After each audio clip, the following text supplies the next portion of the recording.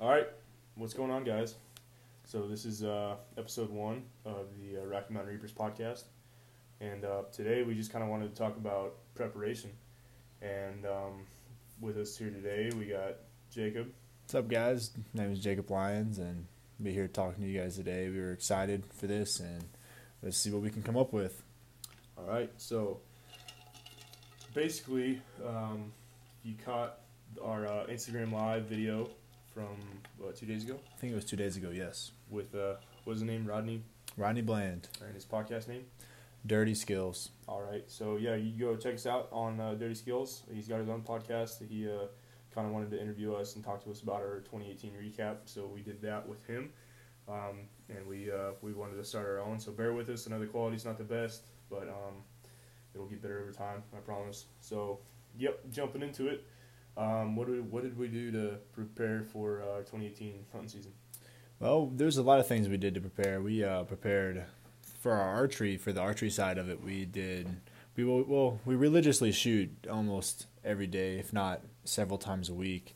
And then we also shoot a lot of 3D tournaments throughout Montana, and also we shot one big one together over in Idaho. That was a pretty fun time. Yeah, it was a good time. Yep. And yeah, so to prepare, I personally like to prepare for archery season, and as a bow hunter through the target archery game.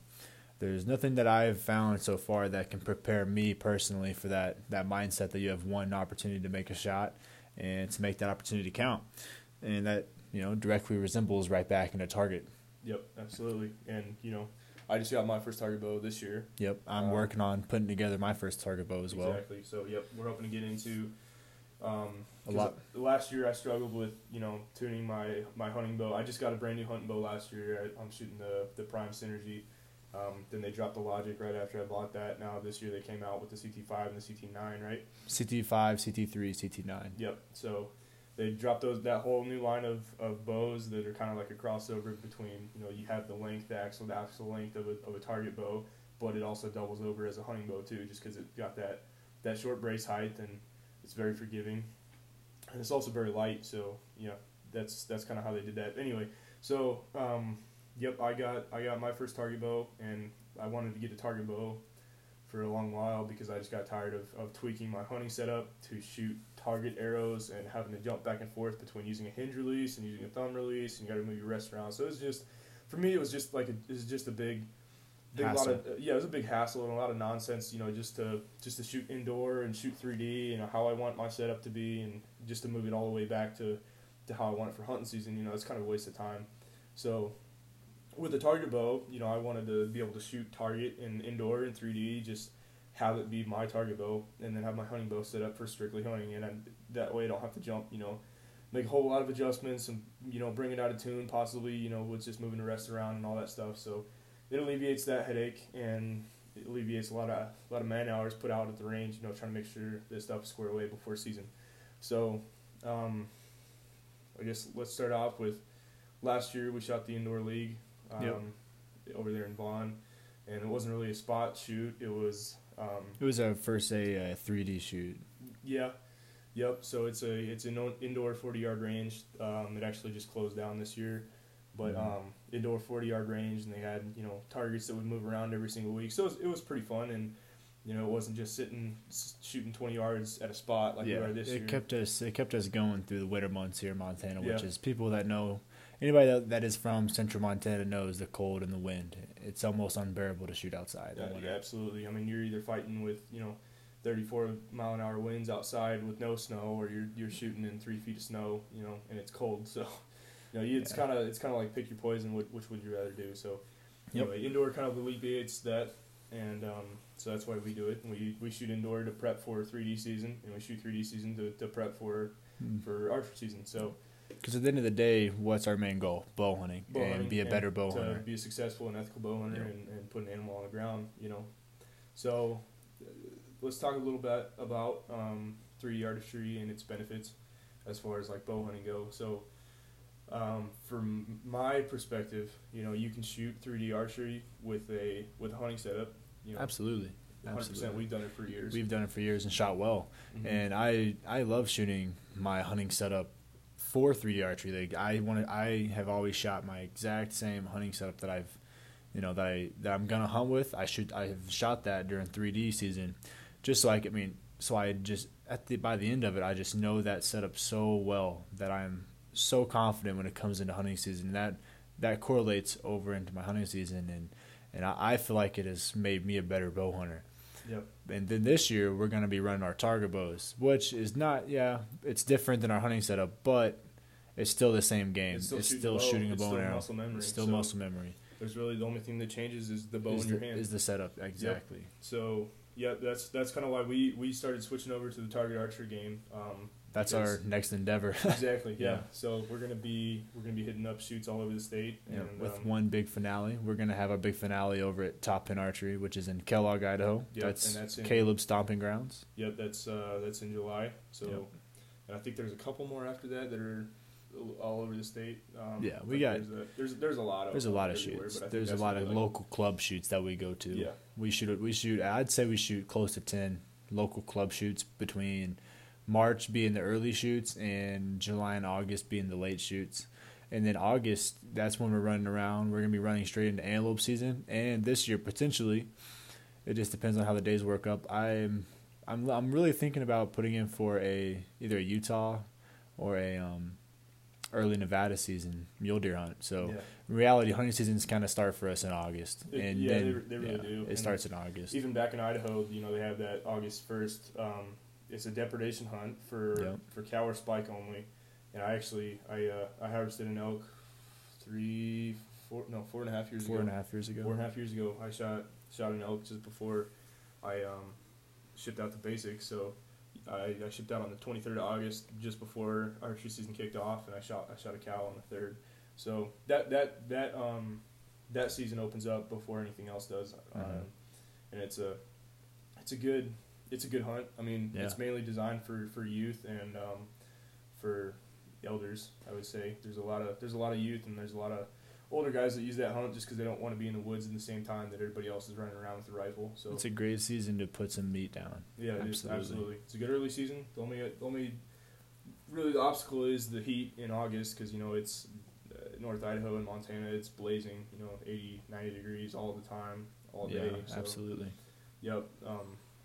But yeah, that early season kicks off August 1st and goes till I want to say the 30th, and then we just roll right into bow season. So and we'll be chasing elk. So and it's you have the potential to be chasing elk from August 1st until November 25th. Yep. Really, I mean that's being the Idaho season through Montana season. Well, actually through February, 25th, 26th is the end of the shoulder season. The shoulder season. Yep. Yes, that's correct. And this spring, we're going to be taking an endeavor over to Idaho. We're going to try to let you put a bear down, and hopefully I can put it on film. So we have a lot of hunts planned for this 2019 season. So hopefully we'll be able to get some content out there, and we'll have that spring bear hunt in Idaho this year. Yep. And I'm excited already. That'll be off of bait. Hopefully it'll work out. Last year I missed a really, really nice. It was a brown faced black bear actually, and it was a good sized bear. I'm not real familiar shooting out of a tree stand. I'm more of a ground guy, so that's something I'm definitely gonna have to run with the chalkboard a little bit and do some. Yeah, absolutely.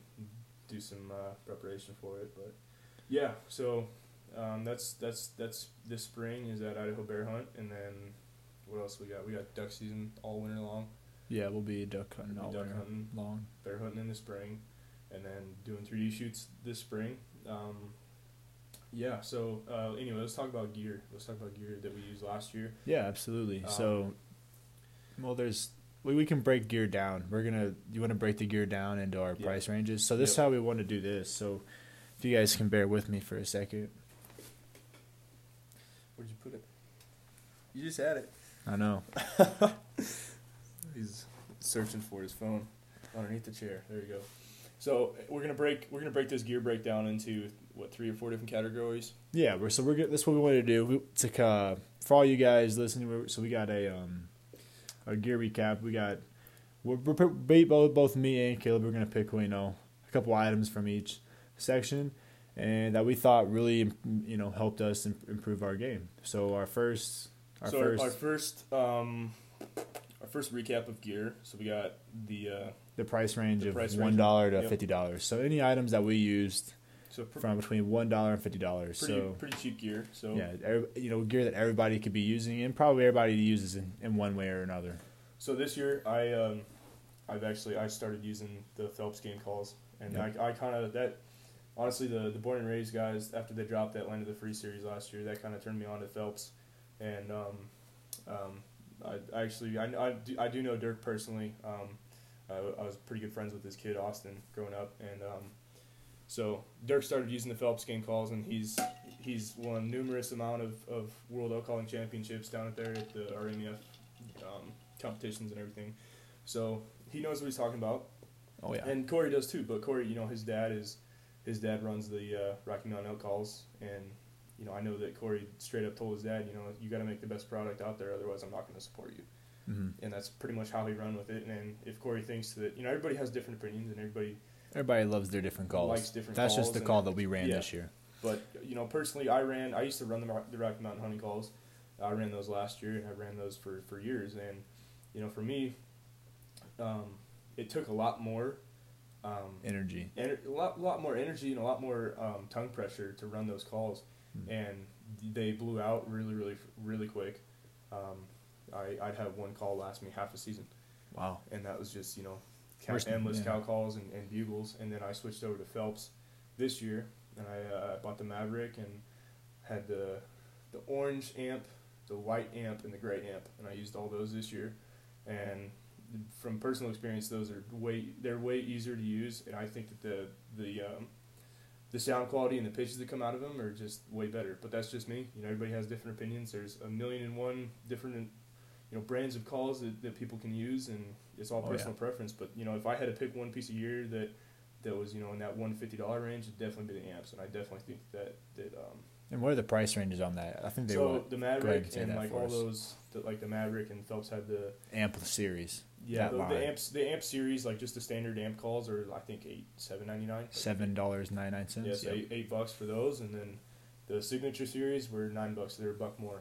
But what about the bugle tube? Because you did run a bugle. Yeah, I did switch over to that Phelps bugle tube this year. I just kind of was like, I kind of wanted to see what all the hype was about, to be honest with you, because I used to run that Rocky Mountain Elk, the Rocky Mountain hunting calls, and I used to run the Bully Bull tube. And honestly, there's way more volume that comes out of that Phelps call, man. And it sounds so more throaty. It's way more throaty, and it carries a lot more. It's just like the baffles and the way that he built it. So, yep. If I had to pick a piece of gear, it'd definitely be Phelps calls.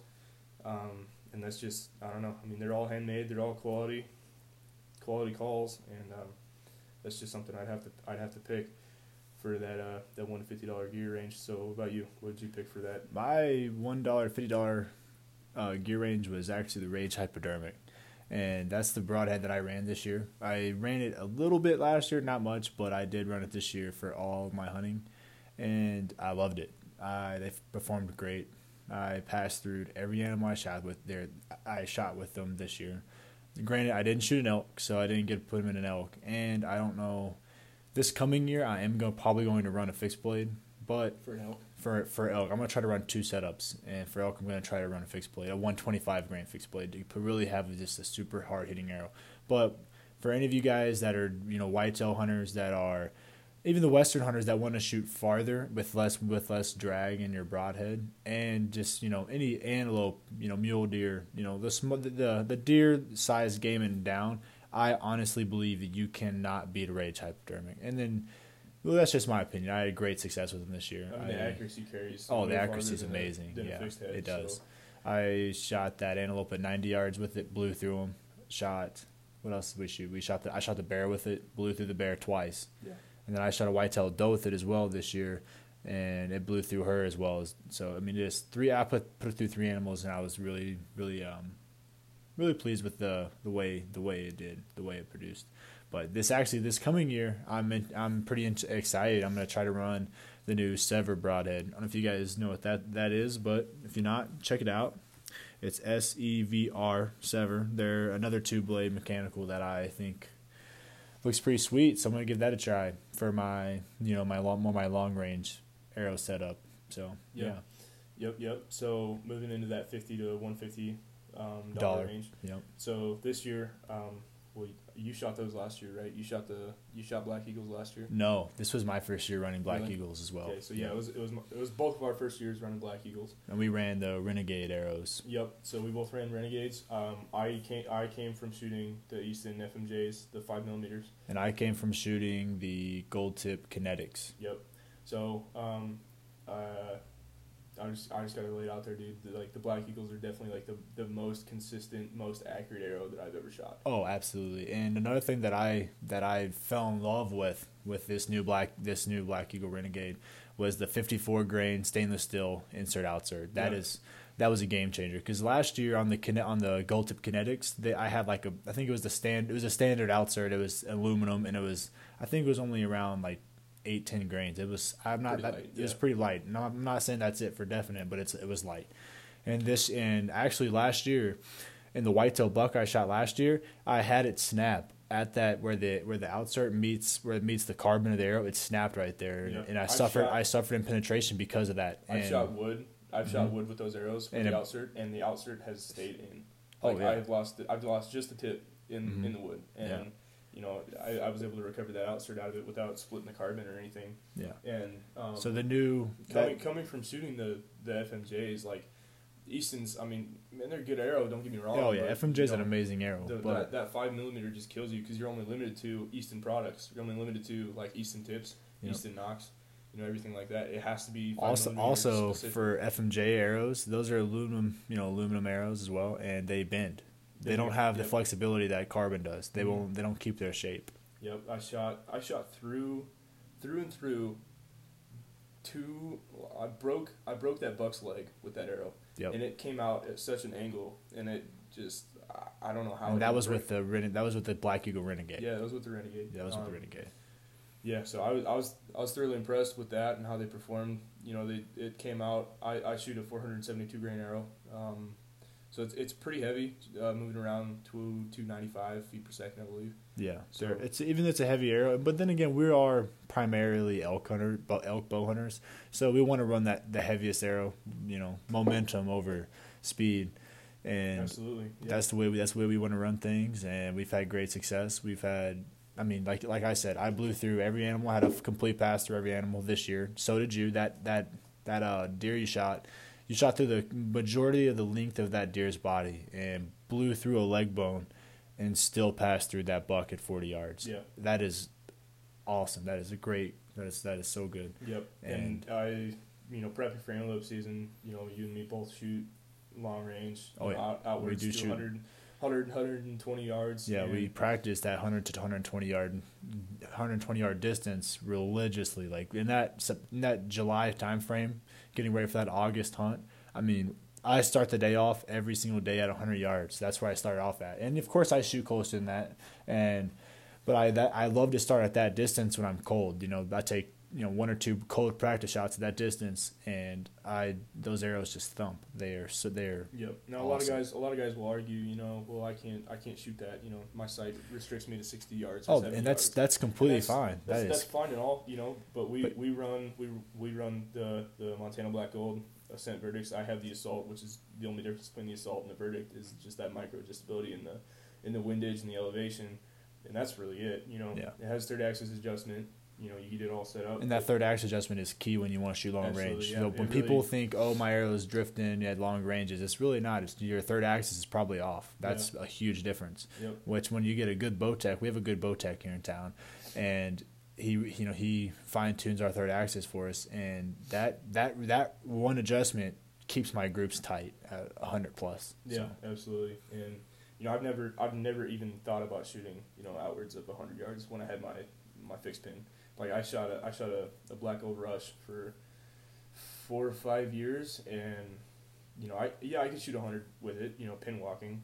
Yeah, but you wouldn't want not accurately. Not accurately, yeah. And I shoot this slider sight now, and I have marks out to 130 yards. Oh and yeah. I can shoot a 10-inch group at 130 yards. Yep. I never would have been able to do that before. And that's just practice. And that 130 yards, I would never ever think about shooting something that far. That's a long way away. And that we just practice that range to make a 60-yard shot or a 70-yard shot that much more doable. It is, and that's how it is. Yeah, that's the main reason we shoot that far is because when we shoot that far, then when you have a bull standing at 30 yards, it just looks like a balloon.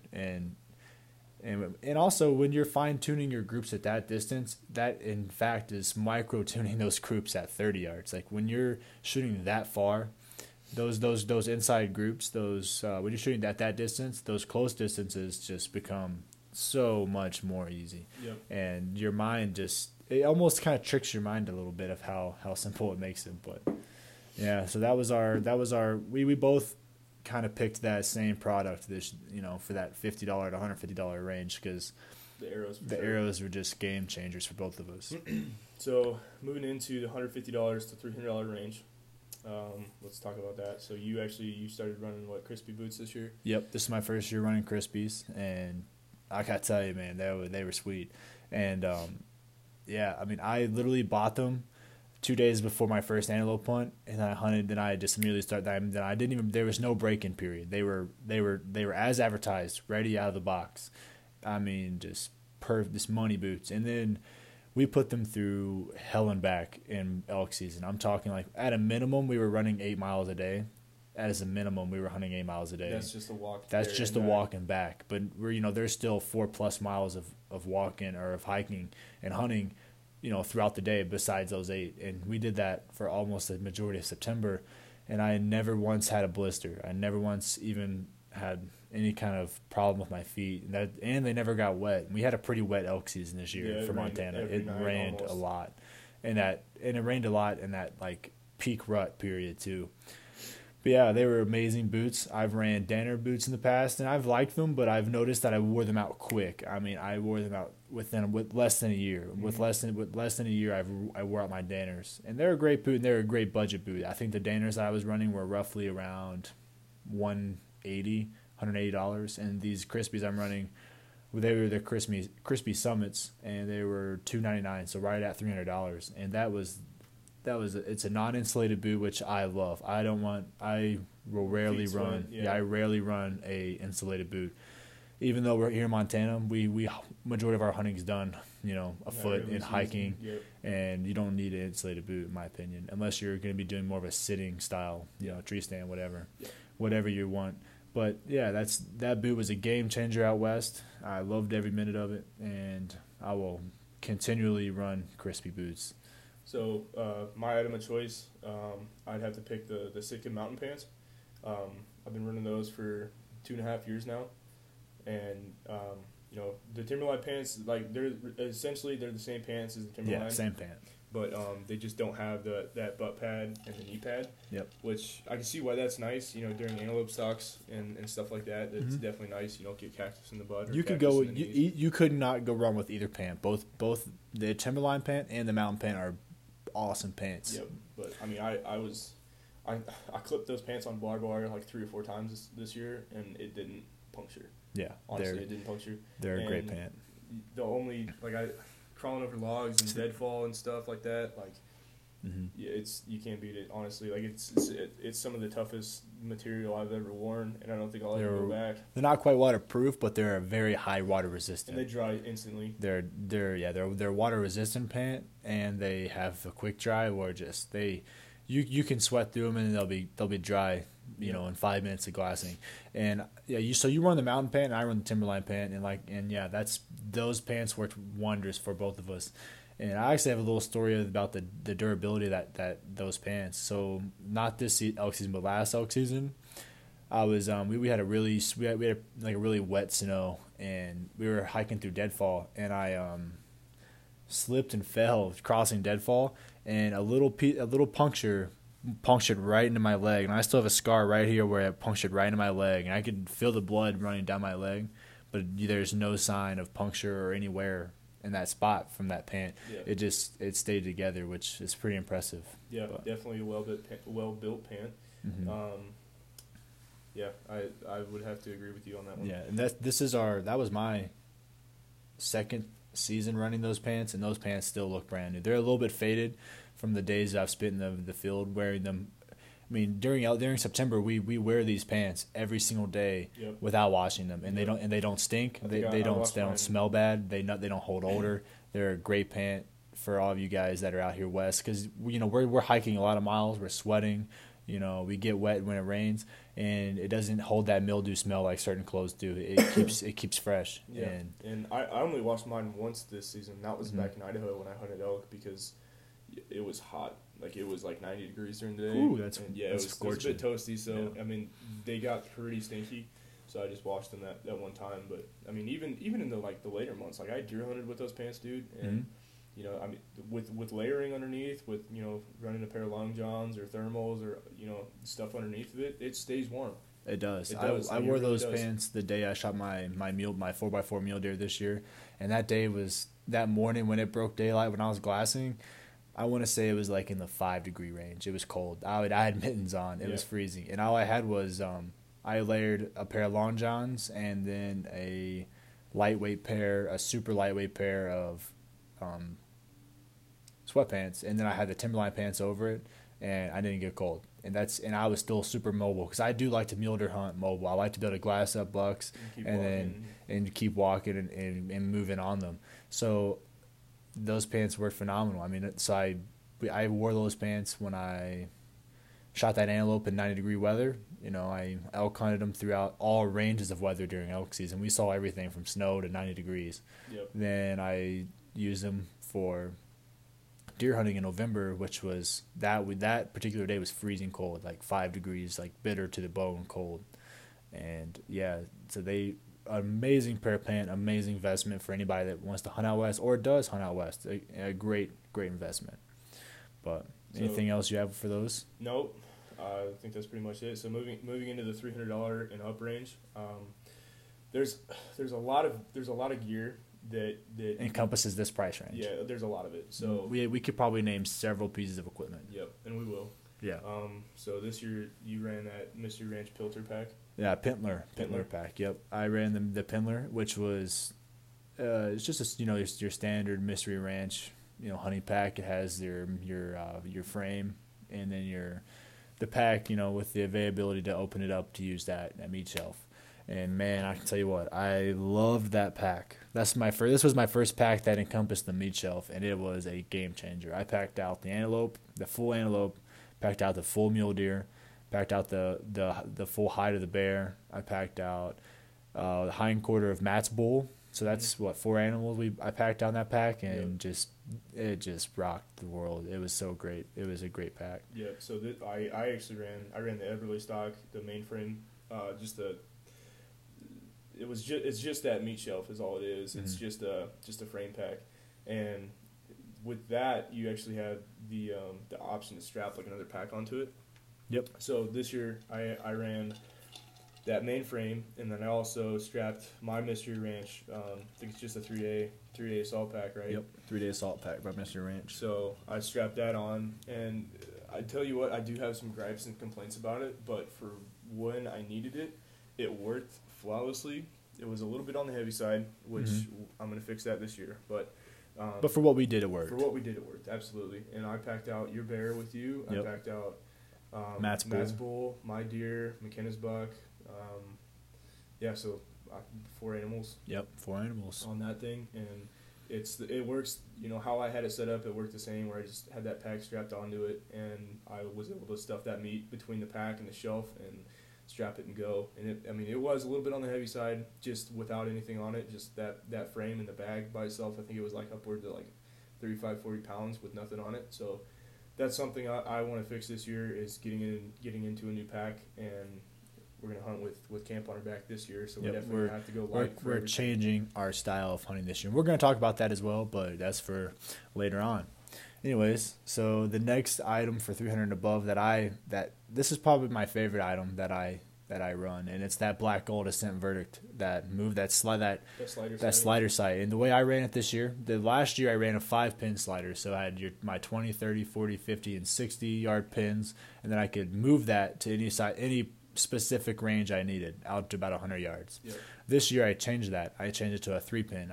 I took 2 pins out. So I ran a 20, a 30, and a 40-yard pin, and I could slide out to 100, 110 yards with my setup. And yeah, like I loved it. I love that sight. That sight allows you to have 3 pin, whatever pins you want. Because when we're running and gunning elk hunting, we don't have time to move your sight around very often. When that bull's coming in, you don't know what he's going to stop at, and you're already at full draw. So you need to have more than, my opinion, I want to have more than 3 pin, more than 1 pin. So a single pin slider is kind of out of the question for me in elk hunting. That's just how I run my sight. But it also gives me that adjustability where when I want to antelope hunt or when I want to hunt, anything out in that farther distance range, I can reach out and really get out to the ranges I want to get out to. And during practice, of course. So of course we practice long distance, so I wanted to be out, wanted to be able to reach out and practice that longer distance, and that sight allows me to. So it's kind of the best of both worlds. It is a sweet sight, and it is so tough. I put that sight through hell and back, and it always seems to perform, always holds at 0, and keeps the third axis. That third axis never really gets off on me, so it works out great. But yeah, that's probably my number one item for that price range. Even though I have quite a few items that I'd like to talk about, that's my number one. That's for anybody that wants a sight that wants to upgrade sights. Do not overlook the Black Gold Ascent Verdict or the new Assault, or even the new, I forgot I can't recall exactly what the brand new sight is, but yeah. Pure 75. Maybe. It might be. They just brought out a new one, so. But anyways, just Black Gold in general. Just check them out, guys. Great company. Local here in Montana. Yep. They make really, really high quality stuff. Great warranty work. So yep. Everything we love in a company. Yeah, really does. It's tough as nails too. I mean, I've dropped my bow with that sight on it, and it always holds 0. Yep. Yeah. What else What else for that price range? Oh man, there's so much. But binos. Yeah, we spend a lot of time binos. Yeah. Vortex. We all run Vortex, and Vortex is a really good company. I personally buy Vortex for the warranty, or if they're damaged or whatever, you can literally slam them on the counter at a store that carries Vortex, and they will give you a brand new pair. Yep. It happened to me this year. I used to run the Crossfire. Well, I do run the Crossfires, but the Crossfire 10x42s, and they were like 5 or 6 years old, and my focal knob fell off, and so I went to Shields here in town, and just no receipt, nothing, just the binos, and they went and swapped me out with a brand new pair that was last year's model. So yeah, that's why I love Vortex. I love them for the warranty. You get a really high quality glass for a what you budget pay price. for. Yeah.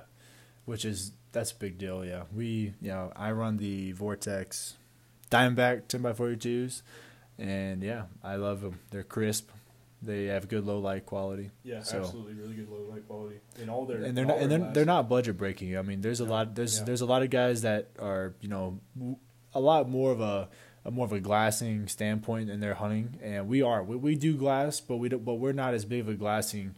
We're not a focus on glassing. That's not how we hunt particularly. Mm-hmm. So we run a good budget bino system that works for us. But yeah, if you were hunting somewhere else where you were going to be primarily sitting behind your glass all day long, trying to pick bucks up, then yeah, maybe I would see warranting spending more money in your glass. Of course, you're going to get what you pay for in glass. That's kind of how it works. But for what we do and for the price that we wanted to pay for it, that has really been a fantastic product, and I have no complaints about my binos. They performed really well. Yep. So moving into this next season upcoming, talk about some of the stuff that we're going to be acquiring. So like we said earlier, we're going to be hunting with camp on our back. So that entails that we really need to get lightweight gear, and lightweight gear, for everybody that knows, is very expensive. Ounces equals pounds, Yeah, I mean, it really does. Like, that's what we learned in the military, ounces equal pounds and pounds equal suck. So, yep. When you're out there in the backcountry, hiking 14, 15 miles a day, you want the lightest gear possible. Yeah. Especially when you have to recover that animal, you're 8 miles deep and you got to get back Which to the we truck. did this year, and it was rough. Yeah, it was rough. That bear was probably the farthest pack out we had. Luckily, we had several hands that helped. Yep. But it was a long. It was in the middle of the night. It was raining all night, and we came out of a rough area. So having good quality gear really stepped up for us. And another thing I'd like to talk about is trekking poles.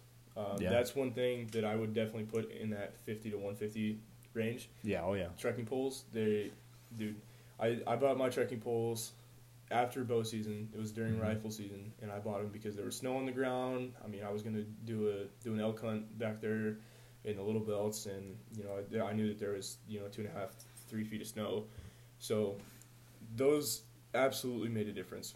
Yes, I was down there with my buddy Caleb, and we did 15 miles that day, and it was everything from 30-mile-an-hour winds, like sub-freezing temps, to 2.5 feet of snow. Like it was super rough, man. That's rough conditions. Yeah, the trekking poles definitely help, and I think any situation, whether it's snow in a late season hunt or recovering meat, it definitely you can put those trekking poles on, and it distributes that weight a lot better, and you're able to go a lot farther for longer, I think. Yeah, that's how I felt during the season, and I started running the Likey ultralight series, about $100 for those. Money well spent, though. Yeah, absolutely. I have no regret in investing in those. So that's something I'm definitely going to add to my gear for archery season this next year. Also, I'm going to be picking up an Exo pack here in the next couple months, and for all of you guys don't know, Exo Mountain Gear, it's a great pack. Go check them out, Exo Mountain Gear. They're really good company. I think they're Idaho, right? They're in Idaho. Down in Boise. Yep. So they make really, really high quality packs. They're a bit pricey. But the price that's a it, price that you need to pay, though. Honestly, for the stuff that we do, the hunting that we do, you're gonna need a pack that's gonna withstand. It's not just getting out of the pickup and walking maybe a mile or two, hoping to find something where you can probably drag it back. Like, no, we quarter everything out there on the kill site, and we pack everything back out. So. And this year, we're going to change up our hunting style a little bit. Last year, we hunted from more like a base camp style, where we camped every night at the trailhead at our pickups, and we hunted in every single morning, and hiked out every single night. And that did well for this year. It did what we needed to do, but there was a lot of miles wrapped up into that could be cut out. And I don't know about you, but there's a lot of mornings where I was not ready to get out of that. There's a lot of mornings where I wasn't motivated to get up and go. But, and those miles quickly added up that we could could cut off a lot of miles by doing this. Yep. So this year we're going to be switching over into more of like a bivvy style hunting, and we're going to run camp from our backs, and we're going to go wherever the elk bugles. So we're going to, for all you guys that don't, so all the listeners that really don't know this style of hunting, pretty much we're going to carry everything that we need to live by, all the means of living, and on our backs and our packs. 4 to 6 days worth of stuff? Yeah, we'll say 4 days, and then if we kill something, 4 to 5. Or if we're just super into elk, we can push 5 days, maybe 6. But then you're going to be then you're going to be really having to add on pounds for food and everything else. I'm shooting for that 30 to 35 pound pack. Yeah, for that's the weight pack we want our weight of our pack to be at on day one of the hunt. Yeah. So is that 30-35 pound range, which and is completely manageable. We just have water. I mean, where we hunt, there's ample water. There's ample water around. We could probably start the hunt off with minimal water as long as we have our filtration systems that we're gonna run, and we'll pick water up. Probably around midday when the elk stop bugling, we'll pick up water and filtrate that out for morning and evening, and that's the way we'll probably hunt this year. We're both and also a couple of our other buddies will be doing that as well, and we're excited. It'll be different, but I think we're both going to be going after new packs this year, because the Pintler pack from Mystery Ranch was great, but it's a smaller bag and I really need more cubic inches in a bag to be able to fit everything I want. Yep. So I think, me personally, I'm either going to run a Stone Glacier or I'm going to run a Exo Mountain gear pack. I haven't quite picked yet. I haven't quite decided. But, Yep, that's where I'm going to be pushing my pack into, and yeah, so I guess we could talk about sleep systems because for Yeah. bivy stuff for the bivy hunting we're going to do the sleep system, which is the tent, sleeping bag, sleeping pad, that whole system as a whole is going to be a big factor in gear for our upcoming season. Yeah, not only gear, but comfort. And, Yeah, comfort. When you're staying out there, you don't want to be like on If the you're hard on- ground. yeah, you if you're want to on- be, yeah. you want to be comfortable. You You want need to be to- able to enjoy it out Yeah, there. if so, you're not comfortable, your mood and your energy levels suffer hard. yeah, And that's you So- want to be in that mental zone when the time comes. So yeah. you got to Yeah. do everything you can. So some of the stuff that I'm looking into as far as tents go, I think you're looking into a bivy sack, right? I mean, I was thinking of bivy sack, but I think I'm gonna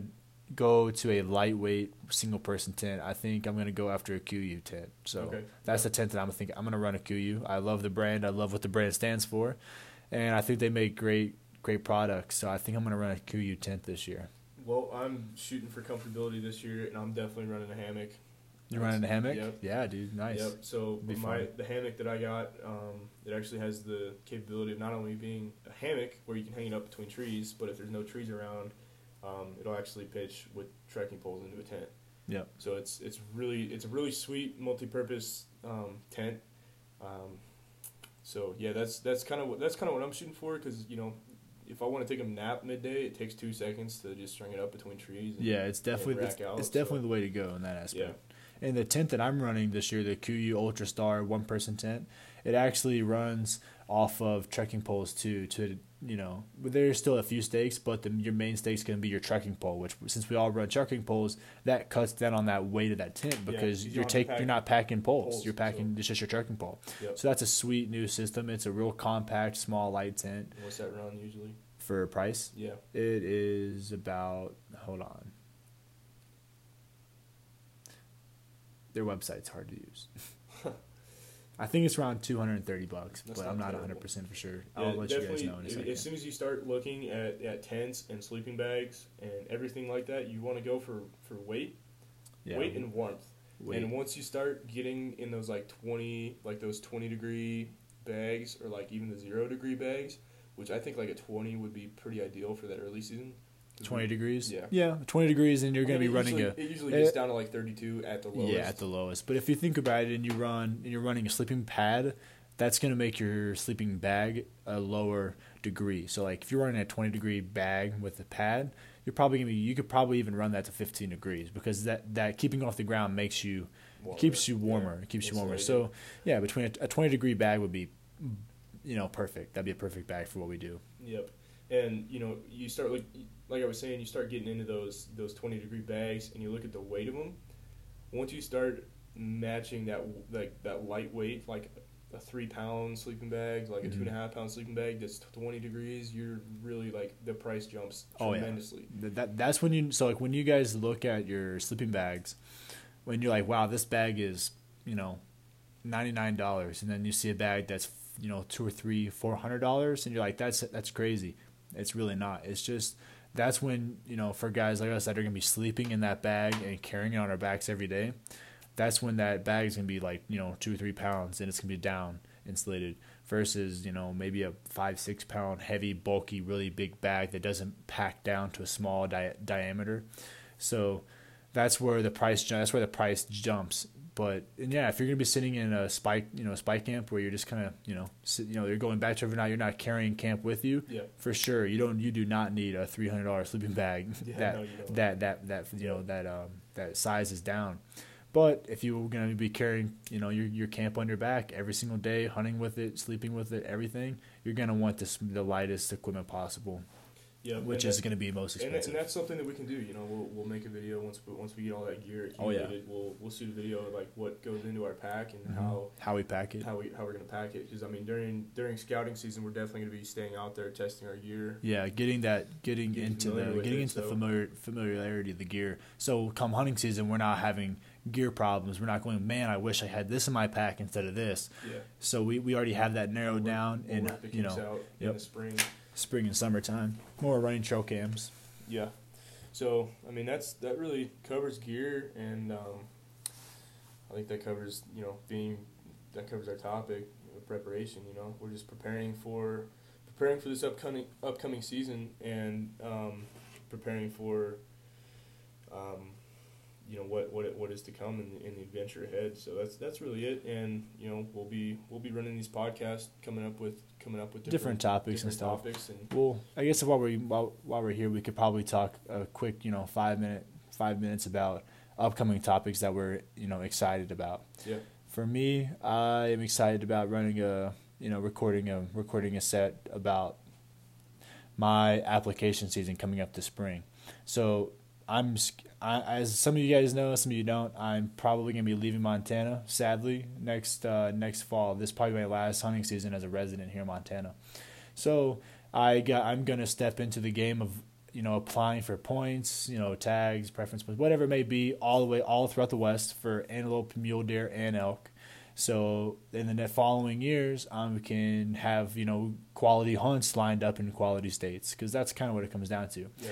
And then I'm going to talk about stuff, over-the-counter tags in different areas for each animal. So all the years when you're building points, you can still be hunting out west, and opportunities out west, all of the above. There's so many opportunities that you can do that I am just so passionate about, that I can't wait to sit, get me and you together, sit behind the computer and just talk about it and get that out there, raise awareness of the opportunities out west, the DIY opportunities.